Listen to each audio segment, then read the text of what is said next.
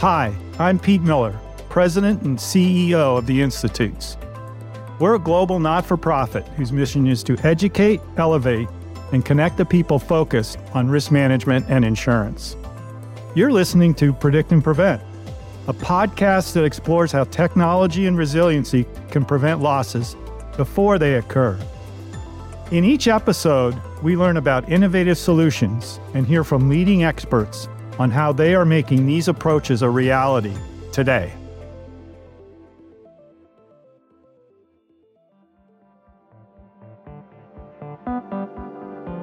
Welcome to Predict and Prevent. This is the first episode of an 8-part series. Our goal is to highlight the dramatic challenges facing society and risk management while demonstrating realistic tools and strategies to address those challenges. Today, I'm sitting down with Sean Kevelighan, President and CEO of the Insurance Information Institute. Sean and I discuss the ins and outs of what a predict and prevent approach is, why it is vital for managing today's biggest challenges, and our collective responsibility to address those risks head on. Sean started his career in risk management 15 years ago. Prior to that, he worked on Capitol Hill and for the George W. Bush administration. Sean first became interested in Predict and Prevent while overseeing $20 million in flood resilience project for Zurich Insurance. Sean, welcome. Good to see you. Good to be part of this. Sean, I'm very happy you're here with us because you have been working in this area, Predict and Prevent, for quite some time. And I think of the folks around the risk management and insurance, you're the one that has a really good handle on certainly the resiliency part. So we want to talk about that for a little bit today. But before we do that, Sean, well, let's just talk about, as sort of a backdrop, what you would see as the state of the insurance landscape right now. Well, right now in the insurance and risk management world, it revolves around what we call a disruption continuum, right? Disruption is kind of what we do. The insurance industry's been around for 300 years and trying to manage disruption, but it is getting to be a very risky world. We used to say, we talk about catastrophes, man-made, natural, or economics. But certainly now with technology, and when we're seeing, the physical space and the cyberspace come together in this fourth industrial revolution, as well as geopolitics. Right now we've got more geopolitical tension probably since World War I. And then on top of that, you've got social unrest happening in the area, as well as just, we're still kind of coming out of this COVID phase. So the industry is working hard to help people manage all of these risks. And it always is able to kind of get through those. And as an industry, it doesn't tend to significantly spike or drop. It tends to be a pretty stable economic driver. We are seeing a lot of challenges right now. Some of them arguably are because of the post-COVID world and inflation and things like that. But even before we got into COVID, the likes of severity in catastrophes, both natural and man-made, has been increasing. We're just simply living more and more in harm's way. We're a riskier society in terms of our behavior, and both of those combined are really putting some pressure, I think, on what you would call the traditional risk transfer tool, which is insurance. Yeah, so let's just dig into that, Sean. I mean, as you mentioned, the insurance industry has been around for more than 300 years and has saved countless lives and done countless good. But, you mentioned a lot of new and emerging risks. Talk to us about some of the new things that the industry could do and what an evolution might look like. And, we're talking about predict and prevent. So what does that mean to you in terms of how risk management and insurance can really just expand its mission to make, people's lives better and safer? Yeah, I think, and really, I give a lot of credit to you and the institutes for kind of driving a lot of this discussion like we are here today around Predict and Prevent, because at the end of the day, this is going to come down to people needing more knowledge and more information, because, insurance is the end result. It is the effect. It's not the cause. And when we look at the cause of what's happening, just around catastrophes. If you look at, natural catastrophes, and if you look at man-made catastrophes like auto driving and cyber, I mean, both of these are just increasing, like I mentioned earlier, in their severity. And when we're seeing that increased severity, it's putting pressure on the insurance industry in a big way. I would say, we've got to start thinking about, collectively, how are we living, where are we living, and what are we doing to adapt to all of this? Yeah, and I think the very interesting thing that you mentioned is more people living in higher risk areas, climate change, and I think one of the things, as we've talked about in the past, is people kind of went crazy driving during the pandemic, and they haven't changed their habits. So, frequency's up, severity's up. You've mentioned before, and something very interesting to me is, what if we don't do something here, right? If we don't think in new ways, maybe there's not enough capital to cover losses.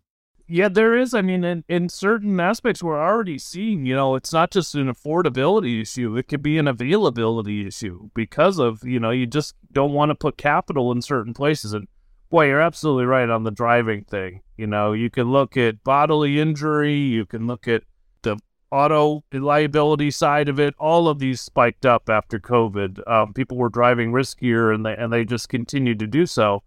And it's also, though, I think an interesting parallel for other places, post-COVID, that you're seeing some of these riskier things. People are driving closer together than they were for a couple of years, so that's a little different. But people are also now beginning to work again closer together, and so is that going to have an impact on, in our industry, workers' compensation insurance and things as potential, safety risk spikes up? And to your point, though, you've got to think about ways to reduce that risk. And that's what the industry is beginning to focus on. I mean, we never want to think something bad is going to happen to us, but it'd be nice to start thinking about what good you can do if you just take some preventative measures in your life, too. Well, and you mentioned, prevent, right? So all the things we've just mentioned kind of make this urgent right now, right? I mean, increased frequency, increased severity. You could say cars are more complicated. So even if you do get an offender bender, much more expensive to fix. Different risks that we're facing, cyber risk, all these kind of things. So I think I hear you saying, and I agree, the traditional view of insurance is a tool that will be here and will absolutely be necessary, but we have a great opportunity here as an industry. And so we've coined the term predict and prevent. So Sean, can you just talk to us about how you see that in terms of pre-loss and post-loss, and what are the different things that we could be doing? Because that'll help us really define what predict and prevent means. Well, it's interesting what you say, like pre-loss and post-loss, and if you actually, have more predictive and preventative measures, then the pre and the post kind of will hopefully look a lot alike, because you don't have to recover as much. We work a lot and are working on a study right now with the National Institute of Building Sciences. And we're working on a project right now about resilience and what it's going to take for resilience and what that means. But this particular body is known for calculating resilience. Every dollar spent on resilient measures saves you $6 or $7 in the future from when you have to recover. And I think that's the key, is nobody really wins from a catastrophe loss. A life or a business is disrupted, and an insurer is, having to pay it out. And there's disruption in people's lives. They have to recover. It takes longer than they wanted to take, always, right? So how can you then think about where you're living, how you're living in a way that you can withstand that catastrophe in a different way?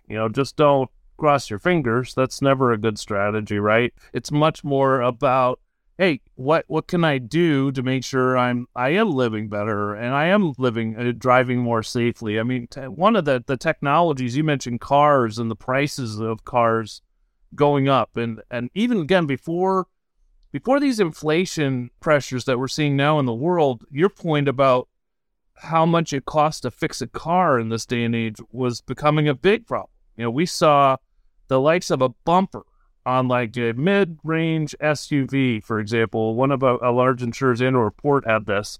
It was going up 3 times in cost and labor in a matter of 3 years because you got sensors all throughout the bumpers now, and then you got to have somebody who knows how to calibrate those sensors, so the labor is expensive. So all of this was beginning to happen. These are nice, cool, technology-driven cars, but they're getting really expensive to fix and repair. And so then that, you bring in something like telematics, which really telematics shouldn't be about getting discounts. It should be about helping you, and people need to think more about driving safer, right? If you get that feedback about your driving and you're driving safer, then chances are you're not going to be one of those statistics that we're seeing on the roads, which is, unfortunately, like more deaths happened on the roads in the last year than ever before in history. That's something we got to think about. That's something we got to, train ourselves to drive better. It's interesting you bring up telematics because kind of on 2 axes, but people often say, people might be listening to this, in fact, and go, well, what's different? I mean, we've been doing loss prevention for a long time. And, why is predict and prevent something now? What do you think about that, Sean? I mean, we could say that, but what is the difference and why now? I think you're absolutely right. I mean, insurers have always wanted to have, a loss prevention element, but it's different now, I think, insofar as it's got to become a collective type of responsibility. It can't just be about purchasing insurance and then I get to go do whatever I want. It's just not working that way anymore. There's so much risk in the way and how we're living in this world that it's not just a product that recovers you, right? And also it may not be able to cover you in its entirety. So you've got to think about it a little bit more, from start to finish. I like to use the example of property purchasing. For personal property purchasing, it's a very emotional transaction. Everybody says, don't fall in love with the transaction, but I would say 99% of people purchasing a house are falling in love with their transaction. They want that house, right? And so they want that house. They've got their, pre-approval on their mortgage. They start the transaction, and then all of a sudden, they go, oh, you got to go get insurance. So they go get insurance, right? And then they get the insurance and check that box and go through it. And never once does anyone stop and say, you're living, do you know where you're living? Do you know what could happen where you're living? Those types of technologies are available to tell us. Pete, you always use this word like embedded risk management. We need to start just embedding some of this into our daily lives. Like you get on the Zillow or whatever app you're using to purchase your property or look at the property, and you can look at a walk around score. You can look at, school zones and things like that. But, there's not a whole lot most of the time to tell you about the risk. And I think that's where we've got to start transferring ourselves is to, bring the risk in earlier in a positive and productive way so that you can think a little bit more about, do I really want this property right there? Do I know what I have to do in case something happens? That, I think, again, becomes that kind of collective responsibility we need to think about.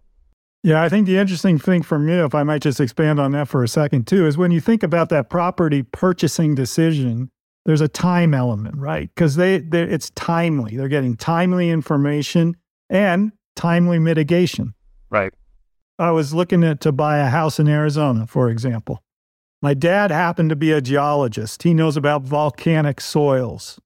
He said, believe it or not, he said, do you know what basalt is? I go, or bednite. No idea. He goes, well, that would be volcanic soil that's, a foot below the ground. And when it gets wet, it expands. And if it expands, it's going to crack your foundation. Go get the geologic map and don't buy a house near, right? So it's like timely information. But just to circle back, that was timely information. I think for me, the difference now is technology we can do everything around resilience, and that's perfect. We ought to keep doing that and expand that because there's great opportunities to expand that. But also we could have real-time interventions, right? Because now we have technologies that are available to go, hey, guess what? Right now, something bad's about to happen. and we can stop it. Yeah, and I think what's exciting is we're seeing it, shift into mass market. I mean, we've been seeing some of these risk management tools and predictive tools in the commercial space, but some of the stuff like you're talking about is now available, on the personal side. We at III, we have a little tool that you can go on to, resilience.iii.org. You can type in any property in the United States, and it'll tell you up to 30 variables of risk, and that was a technology we developed, with an insurtech company, Hazard Hub, who has that type of technology available. In fact, Hazard Hub, I understand, can get up to 1,000 variables of risk on every single property in the U.S. and beyond. And then to your point about things that can predict, I live in the Washington, D.C. area. I drove up to a place called Whisker Labs, just outside of the city. And Whisker Labs developed a product called Ting. And Ting is maybe about 2.5 inches tall and 1 inch wide, and you could plug it into any outlet in your house, and it's going to tell you if you have fire risk, electric arcs. I live in my little house is 200 years old and wood framed. I mean, I'm worried about, and there was a fire 2 doors down, so I'm worried about it. It was worth the wait. I'd heard about this thing. I couldn't wait to get up and try it. And it is now in my wall, and it gives me monitored reports every week. One time my little 6-year-old unplugged it from the wall, and I got a text that said I had a power outage. So it's monitoring my stuff in real time. And say one of the largest insurers in the U.S., State Farm, is sending this to customers for free. And it's not about discounts. It's just about that nobody wins from a loss. So let's have you, the customer, prevent that loss from something. And I kind of like it. It's, the interaction also kind of, we should all be mini risk managers in this day and age, and that may sound kind of nerdy or whatnot, but it's true. Like, we've just got to be thinking about what's happening in the world, or we're in for some trouble. I mean, that's just what the statistics are sharing. Yeah, I think that's a great point. And certainly the Ting device that you mentioned, real-time risk management, right? Embedded right in the product, and it's making your life better and safer, right? So I think that's the promise, right? That, from a policyholder point of view, the general public, guess what? This industry, it can transform in such a way that, as you're saying, losses can be avoided in the first place, because who actually wants a loss? Better for the industry, certainly better for policyholders, better for society. Things are better and safer. And that, I think, is the promise of predict and prevent. And I think if, for people who work in the industry, I think why this is important is because the industry transforms this way. And you're going to have a competitive advantage in your career if you can understand and apply these principles.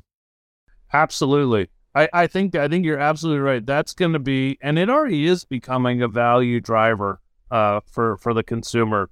Again, at the commercial level, the kind of risk engineer relationship, I work for a commercial insurance, a lot of information exchange. It's a lot of knowledge help that you're bringing to the customer.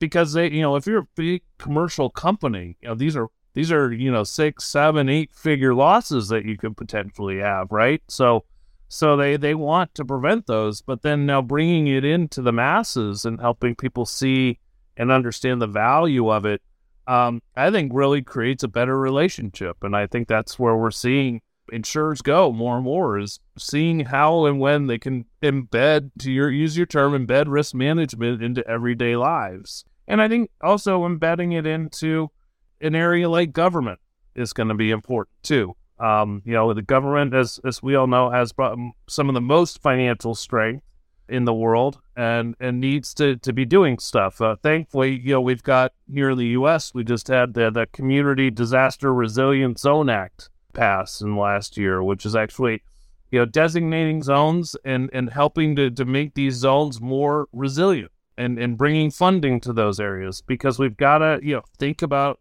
where we're living, how we're developing communities, building codes, those types of things need to be brought into play. We're developing all over these areas, as I mentioned, these riskier areas, but depending on where you're developing, if you're developing in Florida versus developing in Texas, you got two different types of resilience going on there. Florida learned a lesson in the 90s from Andrew. It has pretty significantly strong building codes in place, right? And even as you saw the hurricane come through this year in the Tampa area, you saw a lot of with resilience that took place in that because of strong building codes in Florida. You go to the likes of Texas and you see something like Hurricane Harvey come around, and you've got very weak building codes, you've got very low insurance take-up rates, and you get a big flood from a hurricane sticking around, and it's devastating to the economy and to the city. And so those are the types of things we got to learn from pretty quick here. As your point, we're seeing significant increases in severity. As Sean explained, the world we live in today is riskier than ever. Economic turbulence, political unrest, climate catastrophes, and a worldwide pandemic are just a few of the major factors at play. That's why it's more important than ever to align on a new approach. There's little doubt that predict and prevent is urgently needed. But the big question remains, how? How can we put these principles and practices into action? So, Sean, so far we've said, look, this is, predict and prevent by a combination of resiliency and real-time application of technology can help enhance risk management and insurance traditional function of detecting and repairing by predicting and preventing, right? So everybody wins, right? Policyholder wins, company wins, society wins, everything's better and safer. With that as a backdrop, what's stopping us? Well, I think it's a change in mindset, as we've been talking about, and it's a change in the way we live and the way we might function even as a society. And, traditionally change is never easy, right? And that is something we're needing to change, is that traditionally people just, look to purchase insurance and then they don't want to think about it again, right? But what's begun to happen, though, is quite honestly, we're just developing and we're living more irresponsibly. It's not going to work well for us unless we make some changes. I recently purchased a house, and I knew because it was right by a big bay that it was probably in a floodplain. And the realtor that we use said to me, you're lucky you live on the side of the street that doesn't need flood insurance. I said, in my mind, my wife, knowing my job, my wife knew we were going to get flood insurance from or high water. But I'm just sitting there thinking, like, well, how can somebody try and sell a house, and in that form or fashion without knowing? And that's where that's where the irresponsibility, and I don't think the realtor was ill-intended. I just think that there's got to be a better change in mentality in terms of how we're thinking about this stuff and how we're talking about it. And I think you're beginning to see some of that. You're beginning to see that shift. Even an organization like FEMA, which is, FEMA's the organization that comes right in after big disasters and stuff. Their biggest focus right now is resilience. They're building out programs to make sure that there's more education and understanding. So I think we're beginning to see it. I think, we're beginning to feel it because there's shifts in climate risk that are happening even too. And as we're seeing these shifts, I think people, as they're feeling it more, they're trying to figure out what to do with it. And I think, though, it's got to spread, this risk management's got to spread beyond just a tool that helps you recover after catastrophe. Yeah, I think one interesting thing is, people in risk management and insurance have to reimagine what they're there for. The mental model now is, well, let's avoid the loss. And if a loss does happen, let's go fix it. If you think about the implications of that, there's a lot, right? There's how the industry is structured. We're really, structured around, we're going to collect premium, we're going to underwrite well, we're going to understand the risk. And really our underwriting is all around, what does it take to fix it? Instead of saying, well, guess what? What does it take to not let it happen in the first place, right? You'd have to have all new skills, which is part of obviously what the Institutes is involved in. and business models, mental models of how companies view themselves, how they relate to their customers. Certainly regulators, and Sean, I know you've done a lot of work with regulators. Maybe you could tell us a little, how do regulators, in your conversations with regulators, how do they view predict and prevent? It's a win-win for more than just the consumer and the insurer, because I do think the policymaking community is a big benefit. I like to say consumers are our constituents, our voters. When the bad stuff happens and they start griping about things, the politicians hear about it. And then the politicians react to the constituents and pass the legislation that the regulators then have to implement, right? That's not always the best process, to kind of get all of this change done just because something bad happened and people are griping and moaning about it. It's much more about, okay, again, we can keep our populations more happy if we're able to live in a way that we're not dealing with as much catastrophe and bad things happening. And so that's where I do think that the regulatory community is embracing this in a lot of ways.